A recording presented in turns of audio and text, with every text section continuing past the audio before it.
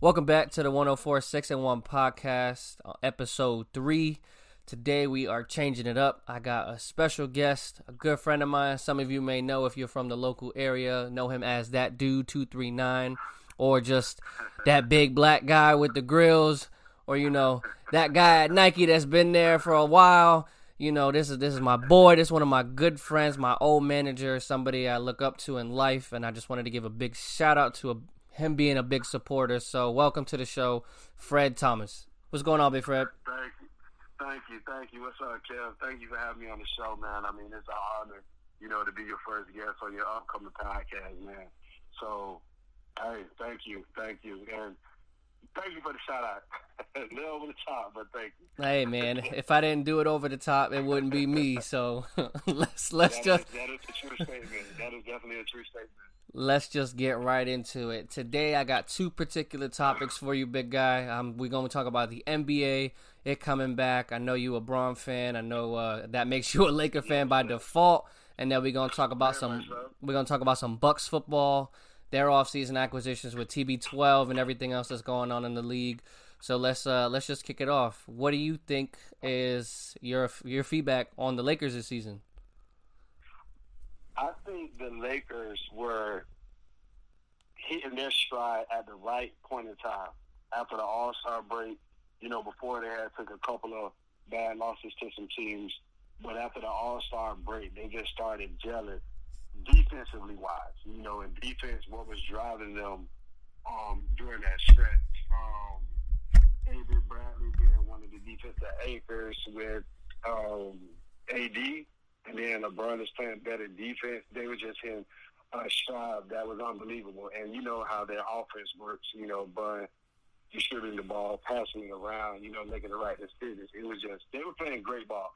Kind of sad that it had to stop, being that they had great wins over Milwaukee. They had beat the Clippers. And I believe it was the Celtics as well with some of the teams that they had beat before, the whole world was shut down due to the pandemic.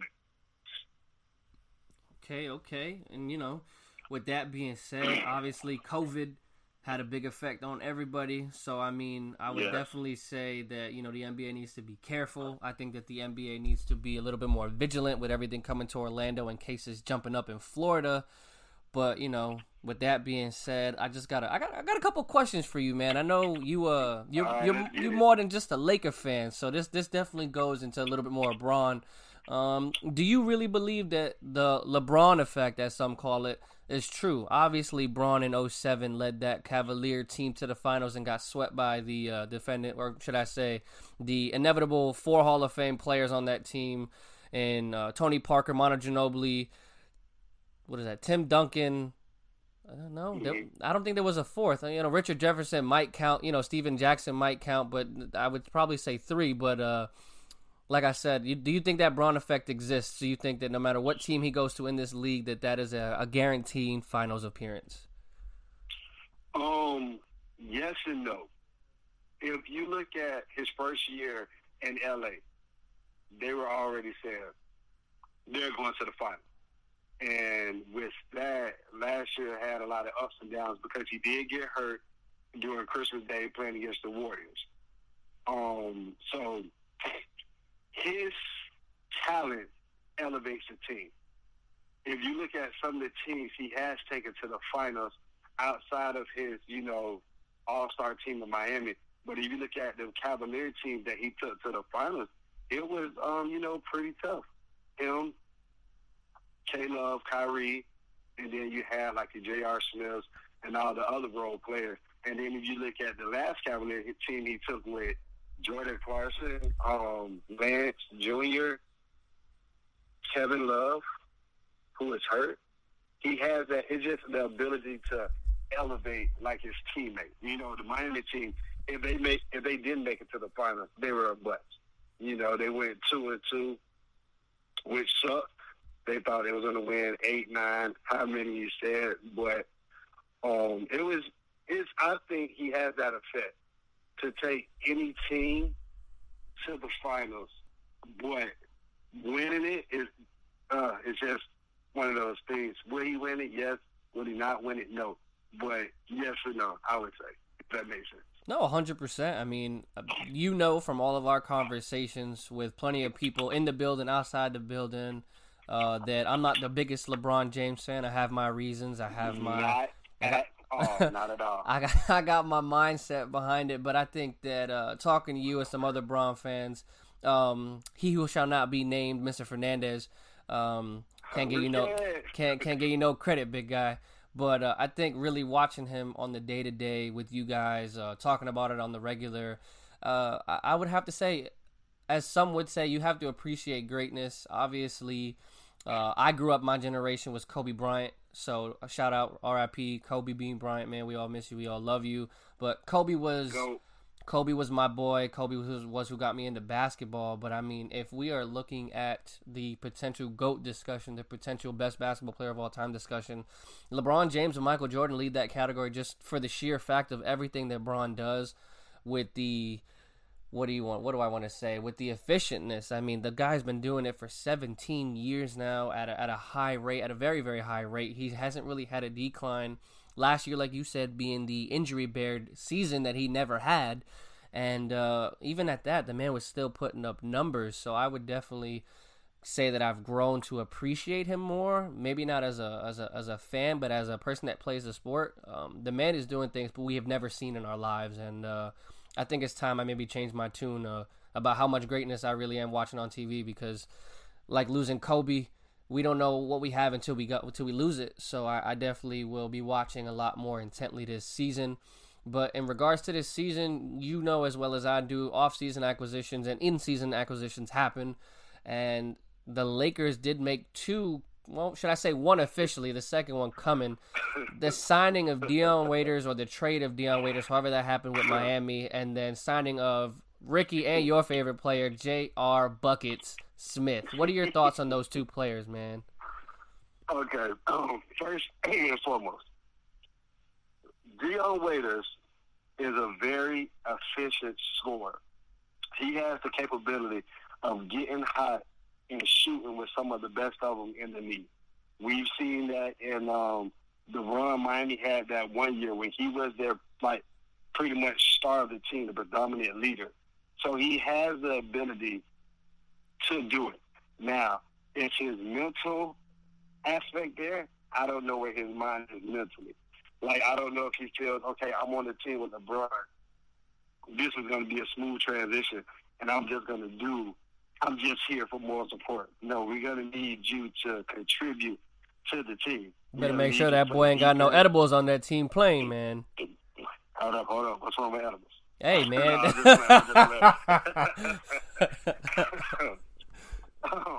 But, yeah, like if his mental game is there with his physical game, he'll be a great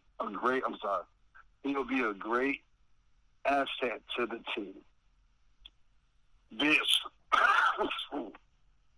Excuse me. Vince joined as well. He would be great for it. J.R. Smith, oh my gosh. LeBron just needs to punch him in the face, get it out the way, and go from there. Because we know what J.R. can do. It's just... Everybody know the buckets J.R. can get when he's hot, but I mean, we should I say you guys cannot afford to have another 2007 mishap of getting that board and not putting it up. You know what I'm saying? That's why you want that boy to punch him. Yeah, he had one of the biggest spark moments in NBA history. That literally changed the dynamic of that championship run. Like, I think the Warriors was going to win that series, but excuse me, it would have been a little bit more. What's the word I'm looking for? They would have put up a bigger fight, going down, and then that was a big body blow to recover from. So J.R. Smith just needs to, like I say, mentally as well for him. He needs to, get his head right. Because I mean, I'm just said things about it again. I'm sorry, man. I don't mean to bring up that tragic moment. The Warriors obviously getting 3 out of the 4. Shout out to my friend Mike Casada, the only real Warriors fan I actually know personally since well before that dynasty. Shout out to you, Mikey Q. With that being said, transition to the next topic. With COVID happening, like we discussed a few minutes ago, and let's be frank, the NBA basically coming to a complete halt, all sports. Do you think that this time off is going to be more of a help than a harm, or do you think that this is going to hurt them more? With this, it's a lot of gray area with that, just because I feel for players who have miles on their body, LeBron James being one, it helps them because they get that rest they need.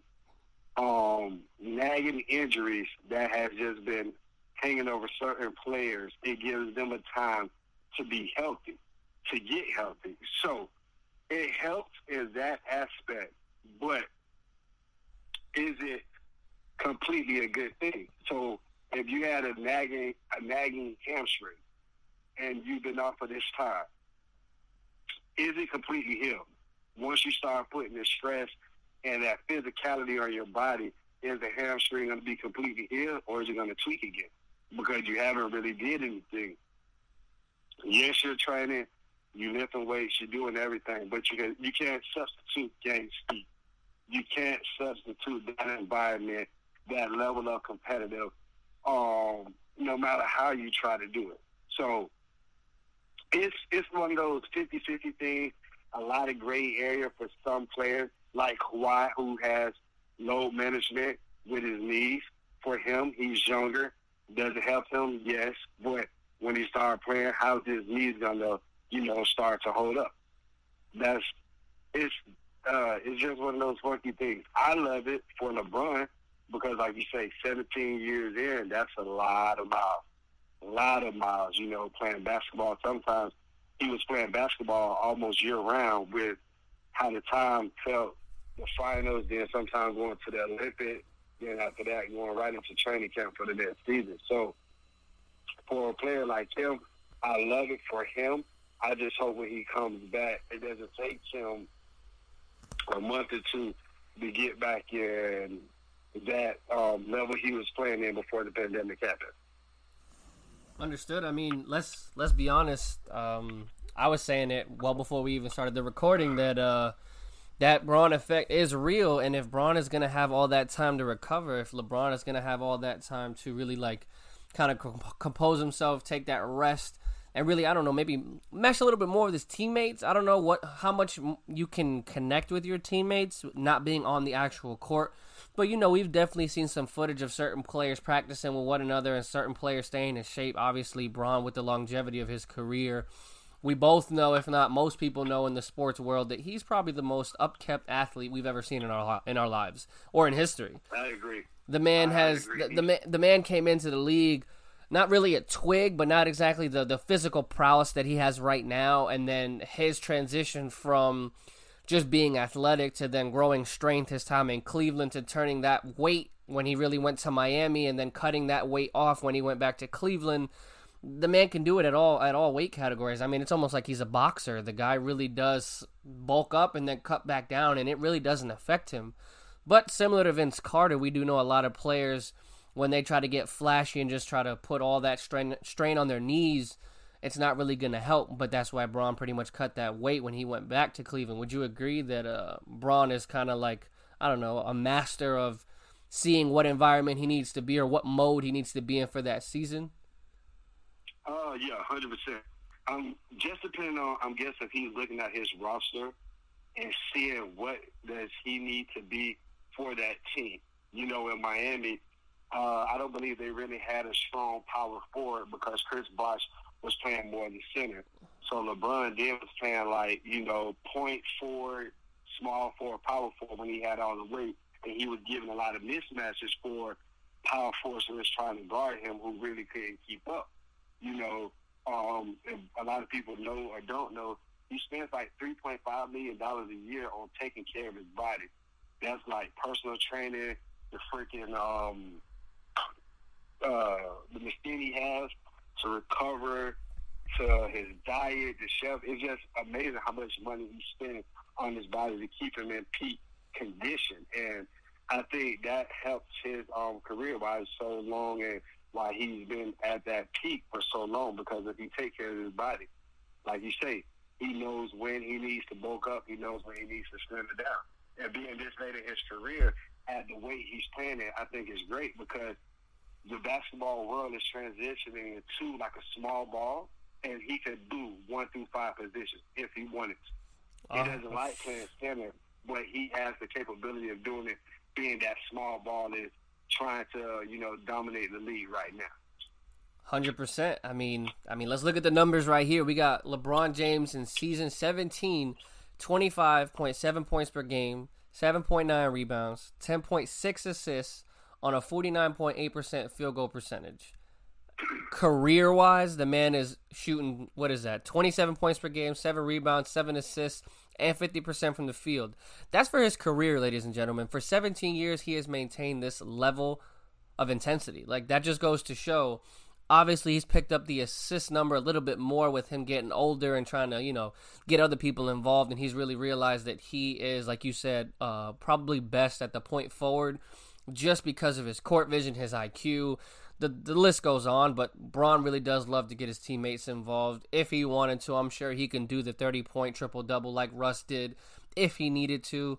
I really think that Bron is just a whole nother being, a whole nother level of an athlete that we just need to kind of take care of, man. When he retires, that's pretty much the last of it if we really think about it. Wade's gone, Melo's inconsistent, he's on Portland, and I really think that Bron is going to be that last kind of older generated player, but we'll see what happens towards the end of the season. Speaking with the end of the season, who do you believe is going to match up? Who do you believe is coming out of the East? We know that the Bucks with Giannis are the favorites. Mm-hmm. We know that everybody loves the Bucks. We know that the Toronto Raptors are the shock of the NBA because they're out here without Kawhi doing what they're doing. We know that the Celtics, shout out to my boy Kemba Walker from the Bronx, at the same time you got the Miami Heat up there. I mean, the teams really are solid in the East, but do you think that no matter who comes out, do you think the Lakers have a for sure run at the title? I would say and I'm a Lakers fan by default because of LeBron. If the Lakers were to get past the Clippers, which I feel they are, but if they was to get past the Clippers, it won't be like as smooth as some people think, but I do think they will win the championship. It won't be as smooth. It's not going to be a sweep, by far. It's not going to be a sweep because the East definitely has some great talent there, but it won't be a sweep. I think, it's going to be that old rivalry coming back, the Lakers-Celtics.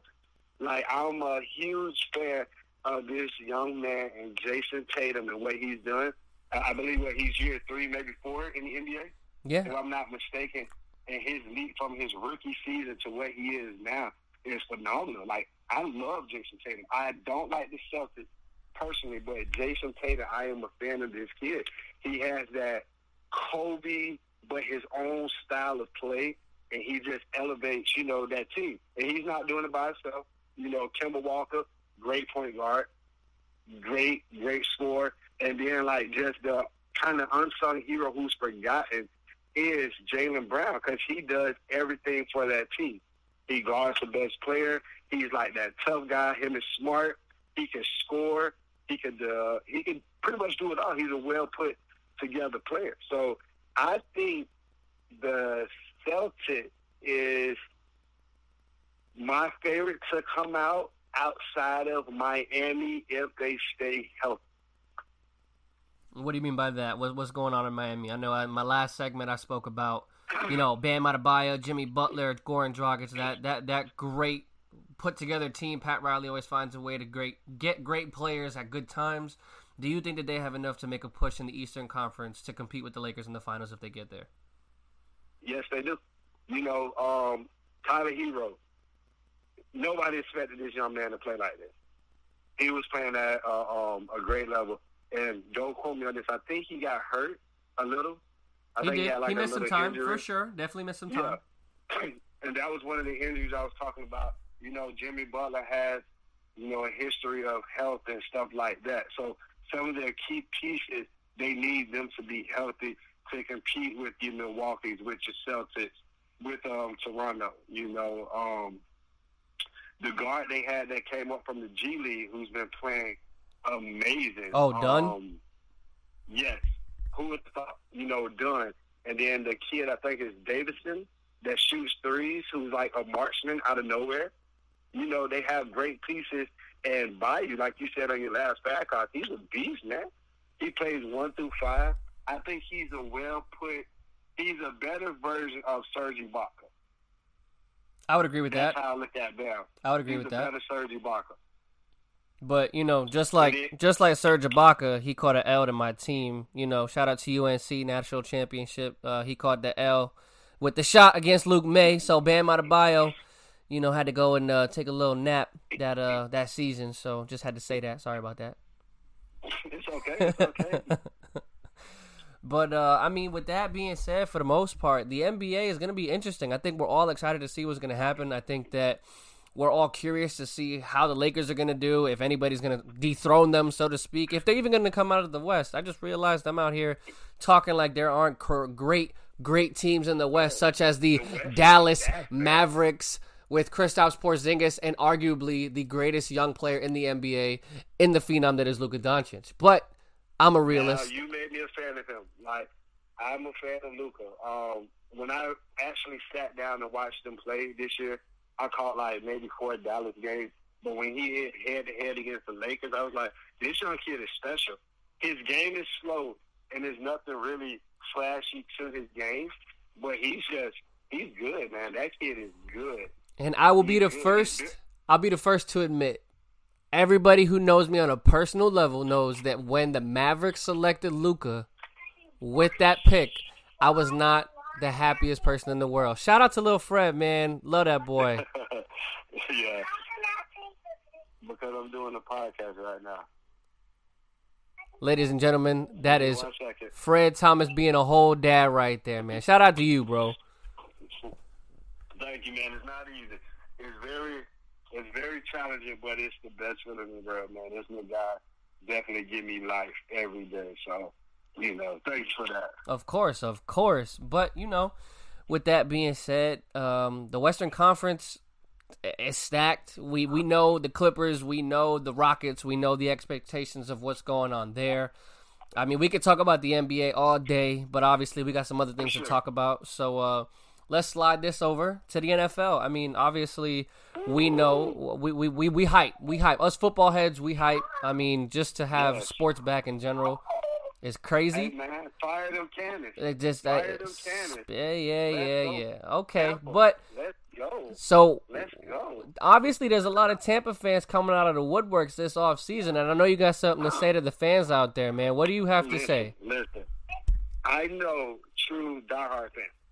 I am a Tampa Bay fan from 2000, 1999, 98. I grew up liking Tampa. So first and foremost, I've been a fan.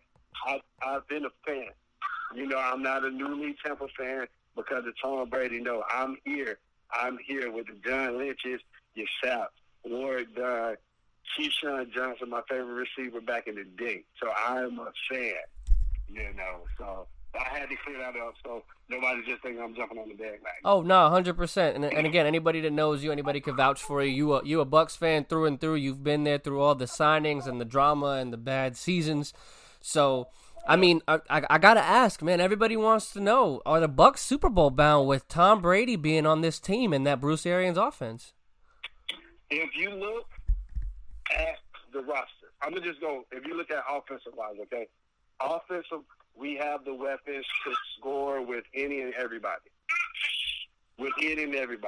Now, being said, if we are going to the Super Bowl, I don't believe so. And being a fan, I'm a realist too. We still got to go through the Saints, whose team is complete. They have that little off-field drama, but they are still the team to beat in the NFC South,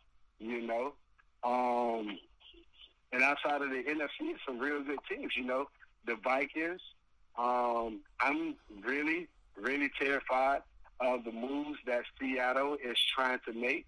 If they were to sign Antonio Brown, they would definitely be a threat. Easily, arguably, the favorites to win the NFC. and represent them in the Super Bowl. So Super Bowl bound just because we got Tom Brady, I don't think so. Hey, no, Tom Brady is great.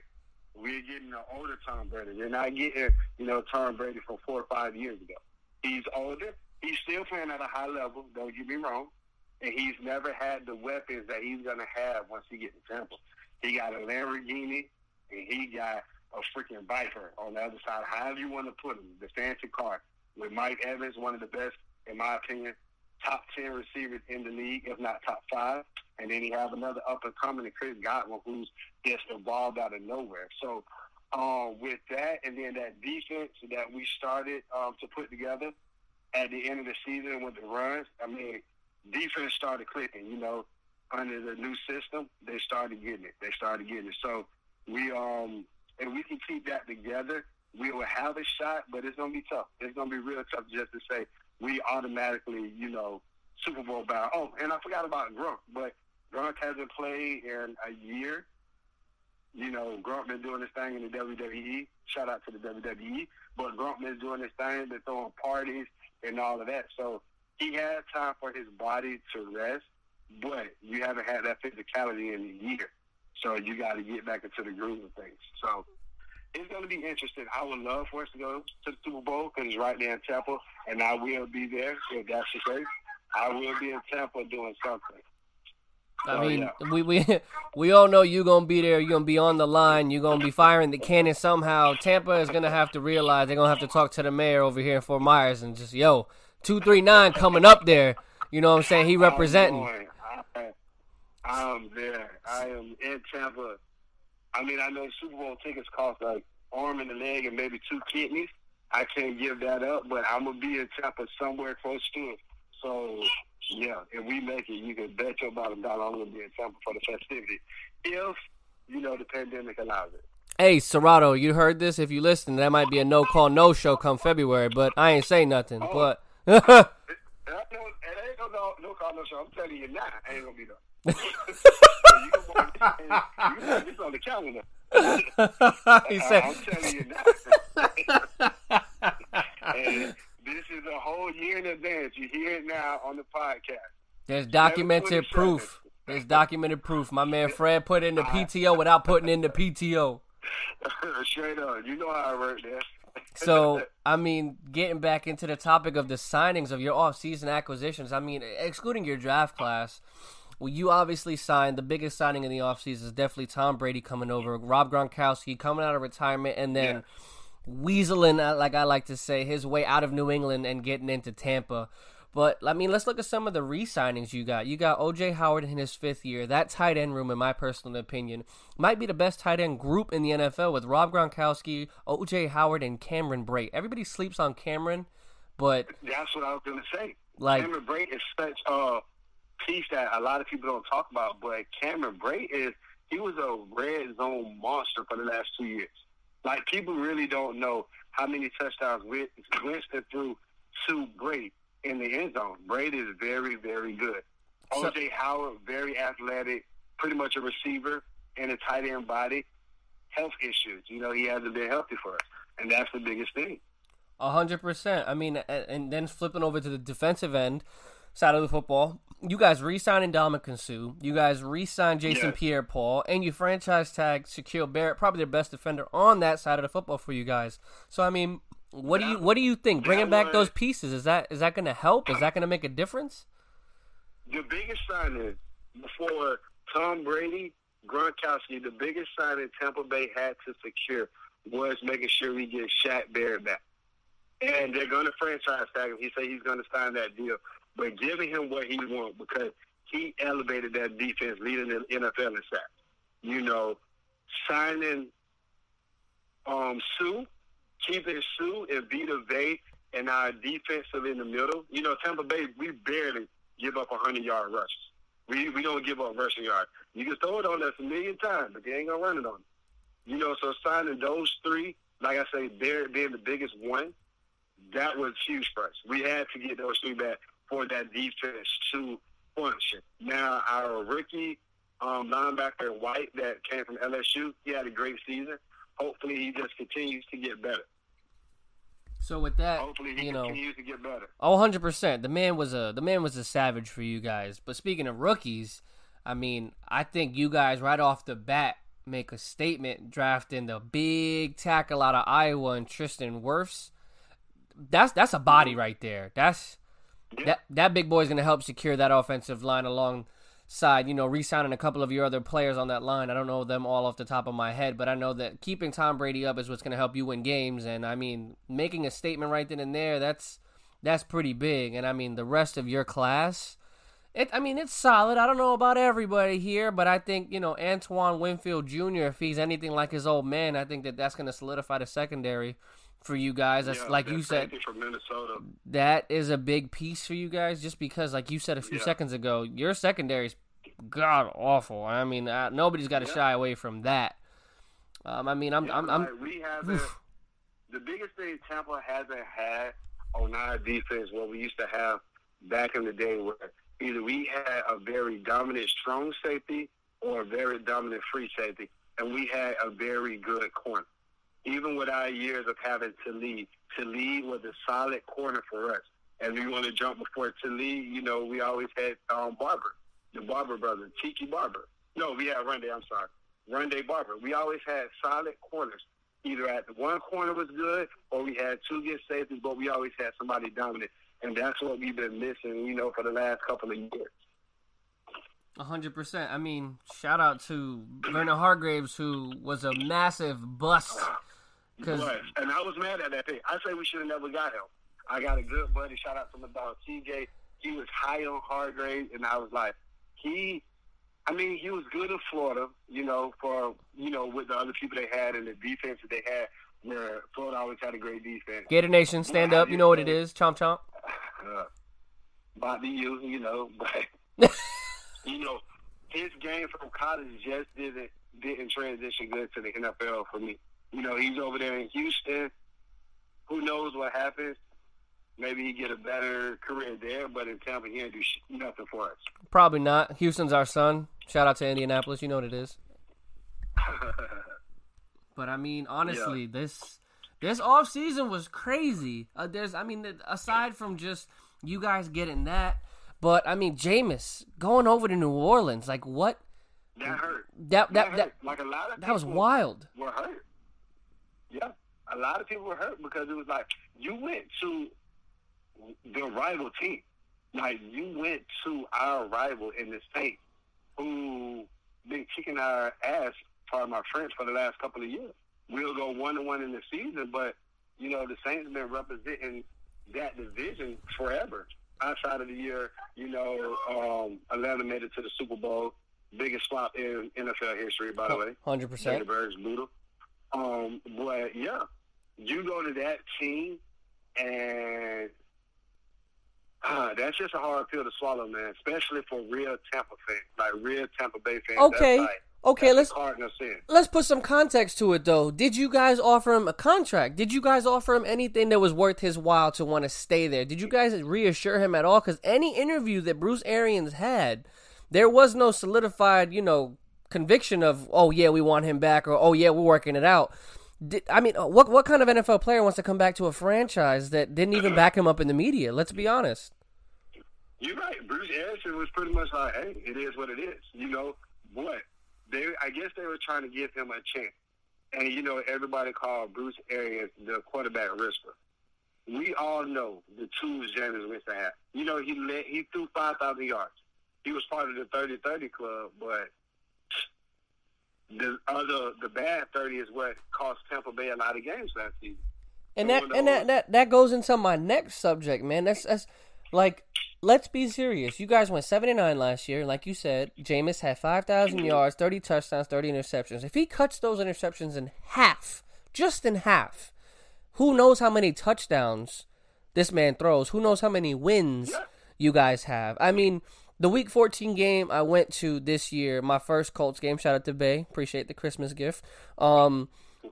We almost won that game, and the only reason we lost was because, I don't know, Jacoby Brissett decided to forget how to play the sport of football, and Jameis just went off. But in that game, Jameis had 3 picks in the first 3 quarters. Right, and that's his thing. He would throw great throws. He'll make a great pass. Like, how did he do that? And then in the clutch moment, he will make a bonehead play. Like, he's still trying to play like he's in college. For instance, if you look at our opening week against San Francisco, we should win that game. But when it goes into overtime, this man throws a interception to, literally he threw it to the other team. I don't know what he was looking at, who he thought that player was. He literally just threw it across the middle of the field, and it was a pick, and that sealed the deal. You know, Winston has a knack to just F up a game. If he cuts from 30 interceptions to 15, our season is easily turned around because we lost a lot of games by 3 or 7 points. Our kicker didn't help either, but we still lost 7 to 3 points was the margin of a lot of our losses last year. And turnovers, like you said, 3 interceptions in the first quarter, that's hard for any quarterback to bounce back from, unless you're Brett Favre. I mean, yeah, you know, one of the greatest quarterbacks of all time. He always found a way. The original gunslinger. But I mean, I gotta ask, man, bias aside of team, what do you think your record will be this season with Tom Brady under center? Tom Brady under center, Tampa Bay will go. I might put my foot in my mouth right now. 11-5. Solid. That's exactly what I was thinking. Genuinely, I think that, you know, it's going to be difficult to go into New Orleans and come out with a win. I think it's going to be difficult to go out there and, you know, beat Carolina twice. We know they're a tough, gritty team. We know that the addition of Teddy Bridgewater out there is going to be tough. Stopping CMC. I mean, the list goes on. I don't know, man. The Drew Brees Tom Brady matchup 2 times this year is going to be a great one. That's great. Something everybody probably wanted to see their whole career. We wish we could have got it when they were both younger, but I mean, it's still great. You know, but hey, don't forget about Atlanta. Even though they're very inconsistent, Matt Ryan is a very underrated quarterback as well. No disrespect to Matt. No disrespect to Matt Ryan. Shout out to my boy Garvey, probably one of the only actual authentic Atlanta Falcon fans. Sadly, sorry you are that way. It is what it is. I'm not worried. Devontae Freeman left. Tevin Coleman left. You side a 65% Todd Gurley, who by the skin of his teeth passed the physical. I don't know how, but I mean the team itself is just not what it used to be. That Super Bowl run was their chance. That was their one window, in my opinion, in Matty Ice's career. I don't think that they have enough to really compete. I mean, the juggernauts in the division, just between what the Bucks predict to be and then the Saints what they are to be, and who knows what even happens to Carolina. That's another team, like I said a couple of minutes ago. We don't know what that new offense is going to look like with their new head coach and Teddy Bridgewater. So, yeah. I mean, Bridgewater's a great quarterback. I don't think that Atlanta's even a point of discussion, if I'm being honest. It may sound like slander, it may sound like disrespect, but those 3 teams in itself are going to lead the top 3 points of those divisions, and that's not even a question for me. But, I mean, this is going to be the twist for me. This is going to be where I make your brain rattle a little bit. Just bear with me. Okay. Obviously, it's a hypothetical, but do you think your record would be better or worse if Jameis was re-signed? Whether that would have been a 1-year vet minimum or you give Jameis the money he wanted, do you think that would have helped him mentally say, okay, they want me here, year 2 in Bruce Arians' system. I've learned I got the arm, but maybe I shouldn't use it all the time. What do you think your record would be if Jameis was still there? Same thing. 11-5, maybe, confidently. No. Maybe 8-8. Maybe 9-7. So you think you think a 2-game improvement? Yeah, but I just don't think because of his mental capacity that, you know, in those key moments, he did it in college, but in those key moments in the NFL, I just don't think he would have got it done. Fair enough. I mean, Jameis's reputation speaks for itself. I mean, I'm happy that you were at least honest and you said, you know, 8-8 or 9-7, but I wouldn't be surprised if they would have been worse. I mean, just Jameis just does Jameis things. That's the only thing I can really say about him. I don't really have an animosity, hatred, dislike for him, other than when he was in Florida State. I'm a little biased because that's our rival. That's Miami's rival. If anybody knows your hatred for that school, it's me. So yeah, Winston beat us a lot. So I don't know, man. I think seeing him in the media this offseason, seeing some of the things that he says, the man really, really truthfully and honestly believes that he is going to go to the Hall of Fame and that he is one of the best quarterbacks in the NFL. Mind you, just because you can throw a football far doesn't mean you throw it accurately. His numbers say it themselves. I have the numbers here. Give me a second. But I mean, Jameis Winston's numbers historically aren't what he is claiming them to be. Career-wise, the man has 88 interceptions and 121 touchdowns. Last year in itself, what did he have? 30, right? And then that... Yeah, he was 30 for 30. Like 32 and 30 or something like that. Overall, the man just is not what he claims to be. I feel like he is so high on himself that he's losing sight of, Now, he does throw like 4,000 yards. Now, he does throw like he has numbers. Like, this is 4th or 5th year in the league, and he done threw for 4,000 yards pretty much every time he was there, outside of when he got injured and he didn't play the whole season. But Hall of Fame, no. Yeah. I'm glad you agree. I didn't expect you to disagree, but it's just the point of I can't understand where he gets that. But you know what the most compelling stat is? The man has a career completion percentage of 61%. Isn't that wild?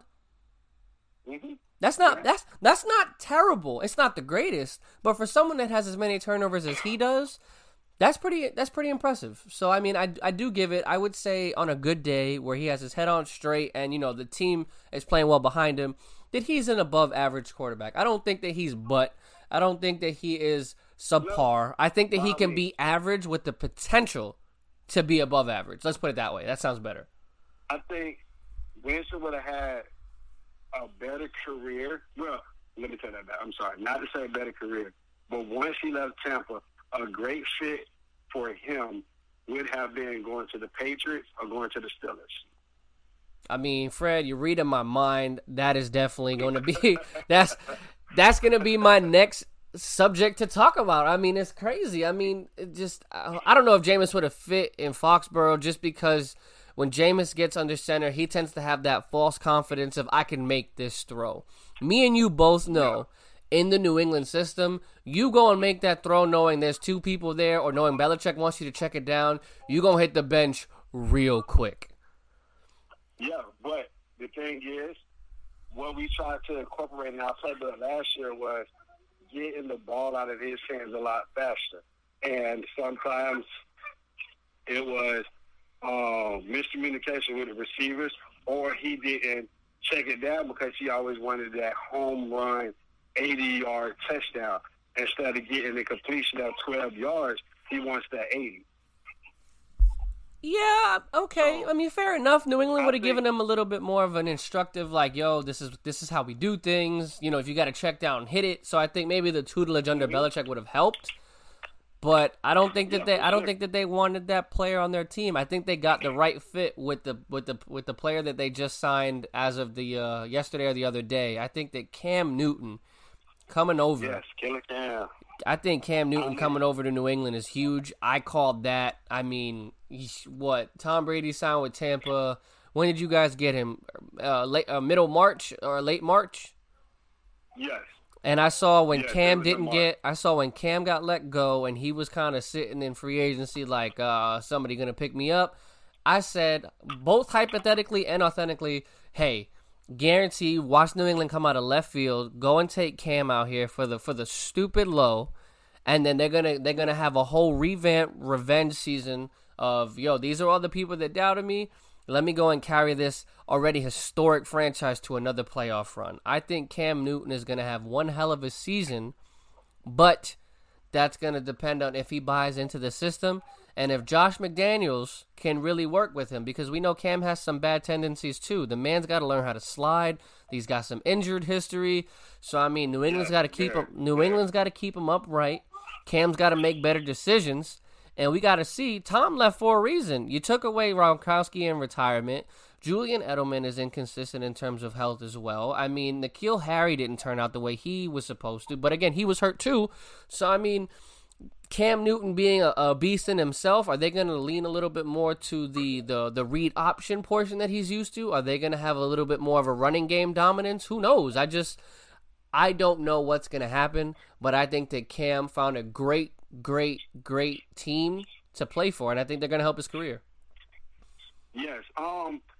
Read option is not more New England. I don't think they would adjust to that because, when healthy, they have a hell of a backfield. And Sonny Michel and James White. That's a nice two-headed monster to have back there. I think they're going to try to incorporate quick, get them out quick. Let's get it out quick. Let's get it to our playmakers in the open field and our running backs and let them do what they can. They may rely on Cam's athleticism a little bit, but I don't think, especially for renting him for a year, I don't think they're just going to throw him out to the woods and be like, do what you did in Carolina. That's not how, New England operates. And you have to look at it. New England has one of the best of offensive lines in the league compared to Carolina. So he'll have more time to sit in the pocket, to read the field, to make the right decisions. I would agree with that. Maybe saying the read option was a little bit premature. But I do think that McDaniels is going to have to accept that this is not Tom Brady. This is not a quarterback that sits in the pocket all day. I think that they're really going to have to atone to some of the things that Cam likes to do. I mean, maybe some more rollouts, maybe some QB sneaks here and again. If we really look at it, let's be honest. Can you imagine a full house set with Sony Michel, James White, and Julian Edelman in the backfield and Cam in the center of that? The amount of options and trickery that New England can incorporate, because obviously Cam and Edelman can throw the football. The amount of play action and schemes, I think Josh McDaniels is going to have a great time in that film room with this quarterback just because of the amount of things that he can bring to the table, the mobility in itself, because Tom is such a slow, older, true and present pocket passing quarterback. To have somebody with some footwork, I mean, that's an exciting thing for any coach to have in its locker room, have in their film room. I think that Cam is going to really excel with Josh. I really do think that this is going to be a good fit. But I got another curveball for you, man. And I got one for you as well. Once you said about, New England sneaking to the playoffs, I have a curveball for you as well. So I think, again, this is just my opinion. This is just my speculation, so bear with me. But we all know Cam's been training with Odell all off season. Let us put this into the stratosphere, into the internet, into wherever. Odell Beckham, the actual possibility of him coming to New England. Just hear me out. I know it's crazy. I know it's silly. The man's on a massive contract. New England doesn't like to spend money. But let me tell the audience this. For those of you that are unaware of how football works, every team has a specific cap space, and every team has a specific tendency of, players that they like to sign, players that they don't. But New England is a very secure and a very, what's the word I'm looking for? Cool, calm, and collective franchise. There are what we call headaches in sports, players that just, prima donnas, drama, whatever. Odell Beckham, we all know, is one of those players. But we know that when Odell Beckham is in the zone, there are very few receivers that can compete. The man can easily have a top 3 conversation if he's in the mood, or he can be 100% in the topic of discussion to be, no, not a problem, man. He can be in the topic of discussion to be probably the best receiver in football when he wants to be. So what I'm getting at is, I think with Cam and him working out this summer, I think with the trade speculation in Cleveland of him being talked and rumored about all offseason and last season to have been moved, I think New England might make a run for him, man. I mean, history does repeat itself. The Patriots went for the headache of the league at the time in Randy Moss and brought him out of Oakland, who was on the highest paid contract. Randy Moss, absolutely. One of the best, if not the best, depending on who you ask. Randy the Moss. Yeah. Absolutely. So, I mean, I really think New England, like I said, they go after players like this. You want to be a knucklehead, you want to be an asshole, so to speak, excuse my French. Come to this system. Act right, come get a ring. And what happened? Tom Brady and Randy Moss broke the touchdown record between receiver and quarterback in 2007. And they had a historic run losing to the Giants. Shout out to all my Giants fans. It was a great Super Bowl. Just love to watch them lose. Lost so much money that year. I'm so sorry. You bet. It is what it is. I think if you move some pieces around, everybody's speculating that Tampa, Gronkowski, and Tom Brady all want Julian to come over. Again, this is speculation in my opinion. If you have the room and you go out and you trade Edelman for some picks and relieve some cap space, if you go and cut Brian Hoyer, you have Sudfeld already ready to groom and step in for Cam. You know, you sign somebody else. Belichick normally only has 2 quarterbacks on the roster. I mean, for the most part, that are healthy. But I really think that you get rid of some pieces, you make a move, you go and make the trade with Cleveland, and Odell Beckham and Cameron Newton go and run the AFC East. And I think that they can go and make a run in the playoffs. Maybe not to go and beat Lamar and Patty Mahomes and even the Colts, but I think that Odell Beckham and Cam Newton with the running game and that defense can definitely make a statement in the NFL. I mean, you have valid points. Me personally, as a Tampa fan, I don't want to see Edelman in Tampa. I know some people be like, "Oh, he's crazy." I don't want to see it because we already have 2 great receivers, and then bringing him in outside of Gronk, that's going to take receptions from there, from them, and we got 2 great receivers. So I don't want Edelman in Tampa. That's just me personally. Putting Odell Beckham and Cam Newton on the same team would definitely do great. And N'Keal Harris, he could learn from Odell, and he could, potentially be great as well, learning from Odell. Now, my thing was, even if they were to get Odell, they still do not win their division. And this was a curveball I was saying to you. Everybody's forgetting about that one other team in New York called Buffalo, the Bills. The Bills got better in this offseason. Everybody forget they picked up Stephon Diggs, and they already had a nice receiver core. Stephon Diggs just gave, I get him confused. Allen? Is Allen their quarterback? Yeah, Josh Allen, and obviously the other receiver, John Brown over there as well. Yes. And you add Stephon Diggs to that mix, that's great. And then they got another defensive player on their team as well to go along with that defense they already had. So I have them the favorites to win that division since Tom Brady is no longer there. And a lot of people are sleeping on that team, but they're making slow, quiet, and deadly moves up there in Buffalo. Okay. So I would agree with that. I would definitely say, not that I forgot, but, people tend to neglect it. Obviously, Buffalo being the defensive powerhouse that they are, I definitely see them winning 10 games again this season like they did last. But let's be honest. Josh Allen is not the most accurate quarterback in the NFL. Josh Allen came into this league, and he's got the arm strength by a mile. Oh, he got a rocket. The man is up there with the Pat Mahomes of the league, the Aaron Rodgers. He can sling it, but he doesn't have the precision that he needs to have. What are we in year 2? This is going to be year 3 of his career, and the man is still overthrowing wide open receivers. I mean, I looked at some game tape over some of the best receivers in football or some of the best routes. And, I mean, John Brown is lightning in a bottle. He's not the best receiver in football. The man is undersized, but he knows how to get open. And there were plenty of instances where Josh just missed him by 15 yards. And that's bad. It's one thing to miss him by a step, a couple of yards, 5 yards max. But, I mean, to overthrow him by 15 yards, it's insane. Can he keep up with Diggs? Can Diggs' temper really be controlled in Buffalo? I don't know. The answer is we don't know. Diggs' window of winning is, closing. He's definitely a seasoned receiver. He's been in the league a while. He's not old, but that window is closing. Minnesota, they're there every year. I don't know what it is, how they can't seal the deal when he was there. But I think he'll be it's cool. It's not that many distractions in Buffalo, What is it to do in Buffalo, So I think, he'll be all right. I think he'll be good, especially if they're trying to win and they see that they have the opportunity with Tom Brady gone. That's the biggest thing. The division is open for everybody because the juggernaut of that division is gone. He's in a whole different conference. I mean, if we're being honest, the conference is open. The Patriots have run the AFC for almost half of my life, if not more.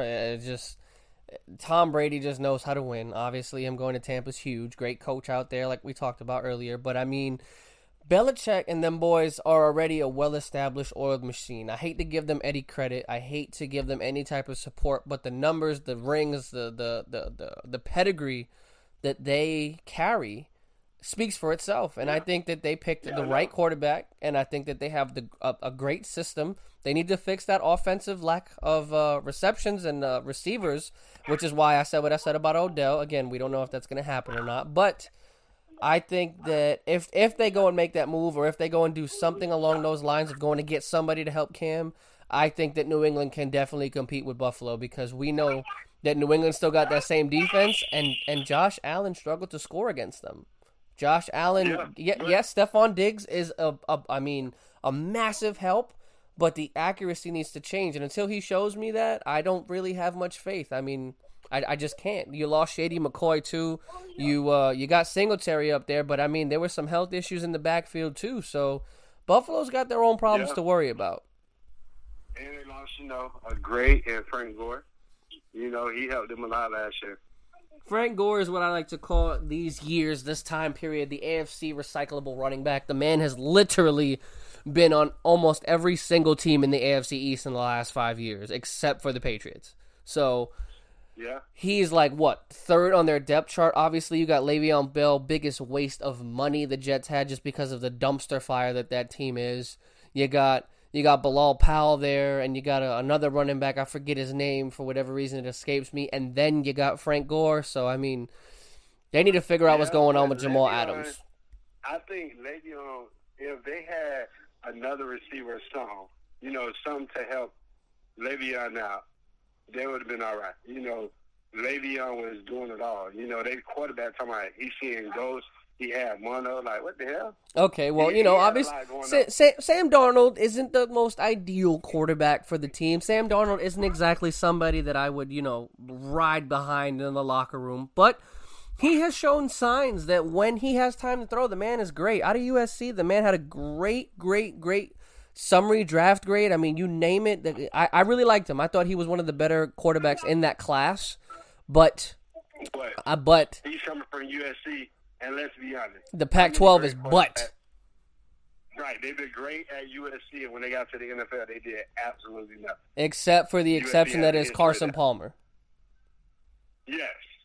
Carson Palmer had a great career. Yeah, that's about it. Exactly. But, I mean, what's the word I'm looking for? I really have high hopes for Sam Darnold because I know that he can do it. But I got a lot of Jets fans on my social media. I got a lot of Jet fan friends, and they make valid points. Shout out to all you guys that have been loyal through that god awful franchise that you call since 1970 something. Since Joe Namath guaranteed a Super Bowl, you guys have been the epitome of a joke. Other than the AFC Championship that you beat us in 2011, I know I was there, I watched it, but you still have to claim the butt fumble. So live with it. I really think if you guys go and improve that offensive line and Adam Gase shuts up and just coaches, that you guys can be solid. Sam Darnold is not bad. Your team isn't bad. I think you need to keep Jamal Adams happy. Some people disagree with his methods to wanting to be out. Some people call him a baby, a crybaby, a bitch. I mean, I've seen it all. But at the same time, it's like, people aren't happy with Adam Gase. And that reputation shows wherever he goes, there's always a disgruntled star on a team that doesn't want to be there. So I see it. One thing I don't like, what a lot of NFL stars are doing, I've never made it to the NFL. Obviously I'm not in the NFL, but a lot of them try to crybaby and force their way out. Hey, if you got 2 years left on your contract, suck it up. This who drafted you. This is the team that gave you that shot. Yes, you're not happy. Yes, you want to win. Yes, you want to compete. But to sit there and throw tantrums and try to force your way out of a franchise, I think that's kind of effed up. We spent all this money on you, and you're just trying to force your way out, like you're trying to hijack us. Like, Le'Veon showed them how to do it, and a lot of people is just following suit. Yeah, I think Le'Veon started a negative trend in the holdout. I mean, I understand the health portion of it. Football, you only have so many years of expectancy depending on your position, the toll it takes on your body. I mean, you would know, you played semi-pro, but I mean, the way he went about it, just I didn't agree with it. Again, I understood it. I didn't agree, but I kind of have to side with Prez on this one, only because, like I said, in following sports and playing sports, when you have a coach that is toxic, when you have a coach that can't be trusted, and when you have a coach that doesn't know his ass from his elbow, I mean, I don't really want to play. It's hard to win the locker room. Exactly. Like, I don't really want to play for somebody that's always got a different opinion or puts his foot in his mouth or doesn't support his players. And Jamal Adams is the best player on that team, hands down. I think he's better than Le'Veon. Sure. I think that the man is a once-in-a-lifetime generational talent. I mean, he's got a statistical category. I forget what it is, but I mean, it's only him and J.J. Watt in it, and it has to do with sacks, batted balls, and interceptions or something of the sort, and it's only the two of them. I think that's insane. He's the best defensive player. I'm a Le'Veon Bell fan. Le'Veon is a very complete running back. He's getting older. But yeah, like you say, statistically, he's a monster. He's a monster, but he has really no out because he has no leverage. He still got 2 years on his contract, and then they can still franchise tag him if they want to. So that's another year. But you know as well as I do, though, Fred, he doesn't have to sign that, and he'll hold out. He definitely would hold out. Yeah. So if the Jets really want to play that card and they really want to gamble, fine, you'll get 2 years out of Prez. He might hold out. He might make the drama worse in the locker room. I'm not supporting that. I don't support any player in any sport being a drama queen in the locker room. Let that be noted for the record. But I think that Prez has got more of a leg to stand on than a lot of people are giving him credit for, man. I'm not a fan of how he went about saying what he said, but the man wants out. People want out of certain franchises. I think that he deserves to get up out of there, man. I don't think he's going to succeed on the Jets. I don't think he's going to win anything on that team. Yeah, I mean, I would love to see him on a better team. I just think there's always better ways to do it instead of throwing tantrums or like, Agreed. I want out. You know, Agreed. Being a baby don't help nobody. Go to, the general manager, go to your coach and be like, hey, I'm not having this situation. I don't trust the coach. I don't think, like you say, he knows his ass from his elbow. Is there any way you can help me get out? You know what I'm saying? Instead of putting on social media, hey, man, I'm trying to come to Dallas, stuff like that, because doing that, you have no leverage right now. And they were like, oh, no, we're going to hold you hostage for 2 years. Then in 2 years, we can talk about it. That's fine. And, again, we could do this on and off all day in terms of what he can and cannot do, but I feel for him. I know that a lot of other players in the league feel that way too. I know that some people on this earth definitely see what I'm talking about, and if they don't, open your eyes. Adam Gase is not the savior that everybody thought he was. The fact that he is the head coach of the Jets to this day is still frustrating to me because he's not what he says he is. And the proof is in the pudding. Offensively, you guys aren't doing what you're doing. You guys need an offensive line. You haven't really addressed that need. You continue to build up on the defensive end and other weapons. You let Robbie Anderson go. So, I mean, you guys really got a lot to show. So, I think this is I think Adam Gase is 100% on the hot seat, probably more than most coaches in the league. And I think if the Jets lose a specific amount of games or don't have a certain record by the halfway point of the season, I see I see Woody Johnson cutting that head right off and saying, "Yo, get him the hell out of here, man." So, and if that happens, who knows? Maybe Predators will be happy. They haven't had a good coach, honestly, since Rex Ryan. 100%. And people didn't like his mouth. That's what I don't understand. He was a player's coach. How do you not like him? Yeah, and he was defensive mindset. He used to give the Patriots a run for their money a lot. When he had Reeves and Antoine Cromartie, that defense was amazing. So we all know about Reeves Island, man. Every football player knows that shit was real. Lockdown. Respect it. 100%.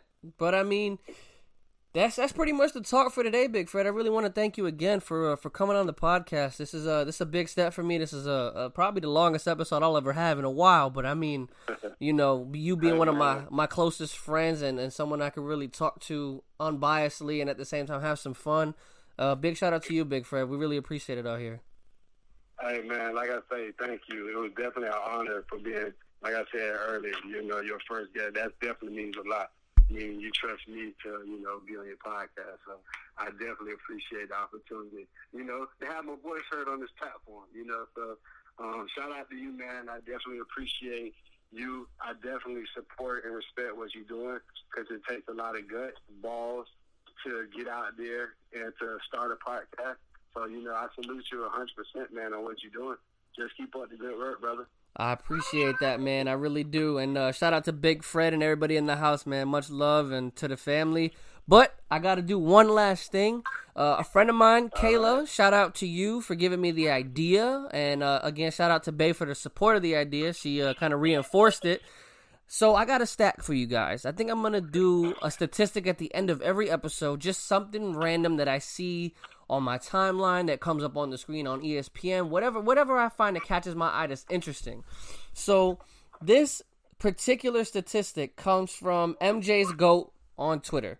So this is crazy. I want to ask you, Fred, this question. In the last 15 seasons, there are only a handful of players that have scored 15 or more points in the fourth quarter of an NBA Finals game. Can you name me those players? It's a total of 6 players. Can you name those 6 players? So, hold on. Repeat the question one time. My son is acting like a little butt right now. Hey, Fred, I'm sure you wasn't the most innocent in the world, so don't all blame it on him. Free little Fred. There are only 6 players in NBA history that have scored 15 or more points in the fourth quarter of an NBA Finals game. Who are those 6 players? I would definitely have to say one is obviously MJ. You could probably say Shaquille O'Neal. LeBron may be in that category. Fred, just to let you know, it's in the last 15 years. 15. The last 15 years? Yep. Yeah, so I'm sticking with those. So far, I got LeBron, Jordan, Shaq. Much as I hate to say this, I may say Curry. No, because Curry folded a lot in some of his early final appearances. Tim Duncan, maybe. Point guard wise, KD, definitely Durant is probably in there. Outside of that, man, I can't think. Okay. What you got? So, you made me laugh a little bit. MJ retired in 2003, buddy. So that's a little bit longer than 15 years, and he didn't go to the playoffs or the finals with the Wizards. So, MJ hasn't played. Yeah, that you made me laugh with that one. So you got 3 right, and technically one of them you half guessed, but I'm gonna let you know. Check this out, right? We have Stephen Curry. We have Stephen Curry. We have Russell Westbrook. Okay. Kevin Durant. Okay. LeBron James. All right. The GOAT, Dirk Werner Nowitzki. Oh, I knew you was waiting to say that. And you and Ricky's boy, J.R. Smith. What?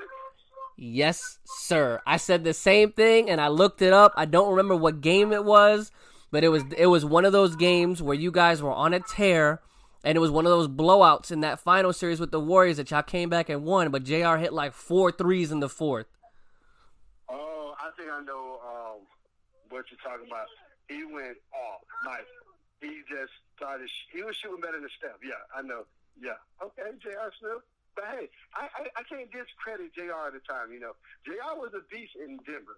So he got the skills, man. It's just he's a dumb nothing. He got to keep on the shirt.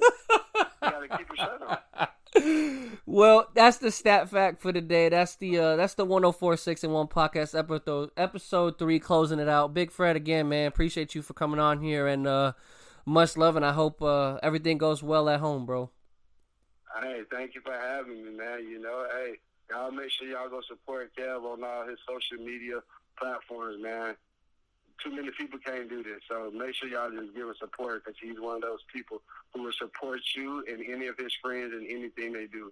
So, you know, it's not that hard, you know, to give love back to somebody else. So, yeah, that's all I got to say for it. That's some kind words from you, Big Fred. And again, I appreciate it big time. So with that being said, episode 4 coming out next week, and stay tuned. All right, we out. Hi, I'm Lessa Gadet, host of her Extraordinary Life by Design podcast, where we celebrate women who are shaping their lives one extraordinary day at a time. I speak with women from all over the world about what they do and how they are passionately pursuing their dreams and creating meaningful impacts on their communities. So come join us and learn about all there is to learn about these extraordinary women. Hey there, fabulous souls. I'm Stephanie Baklaan. And I'm Eden Alpert. And we're the hosts of the brand new podcast, Unapologetically Fab. Get ready to join us on an amazing and real journey as we dive into life after 40 and own it. We're all about changing the narrative, leaning into who you are, and living a life by your own design. Join us as we embrace life unapologetically and redefine success. This is Unapologetically Fab, an Electric Cast production. See you there.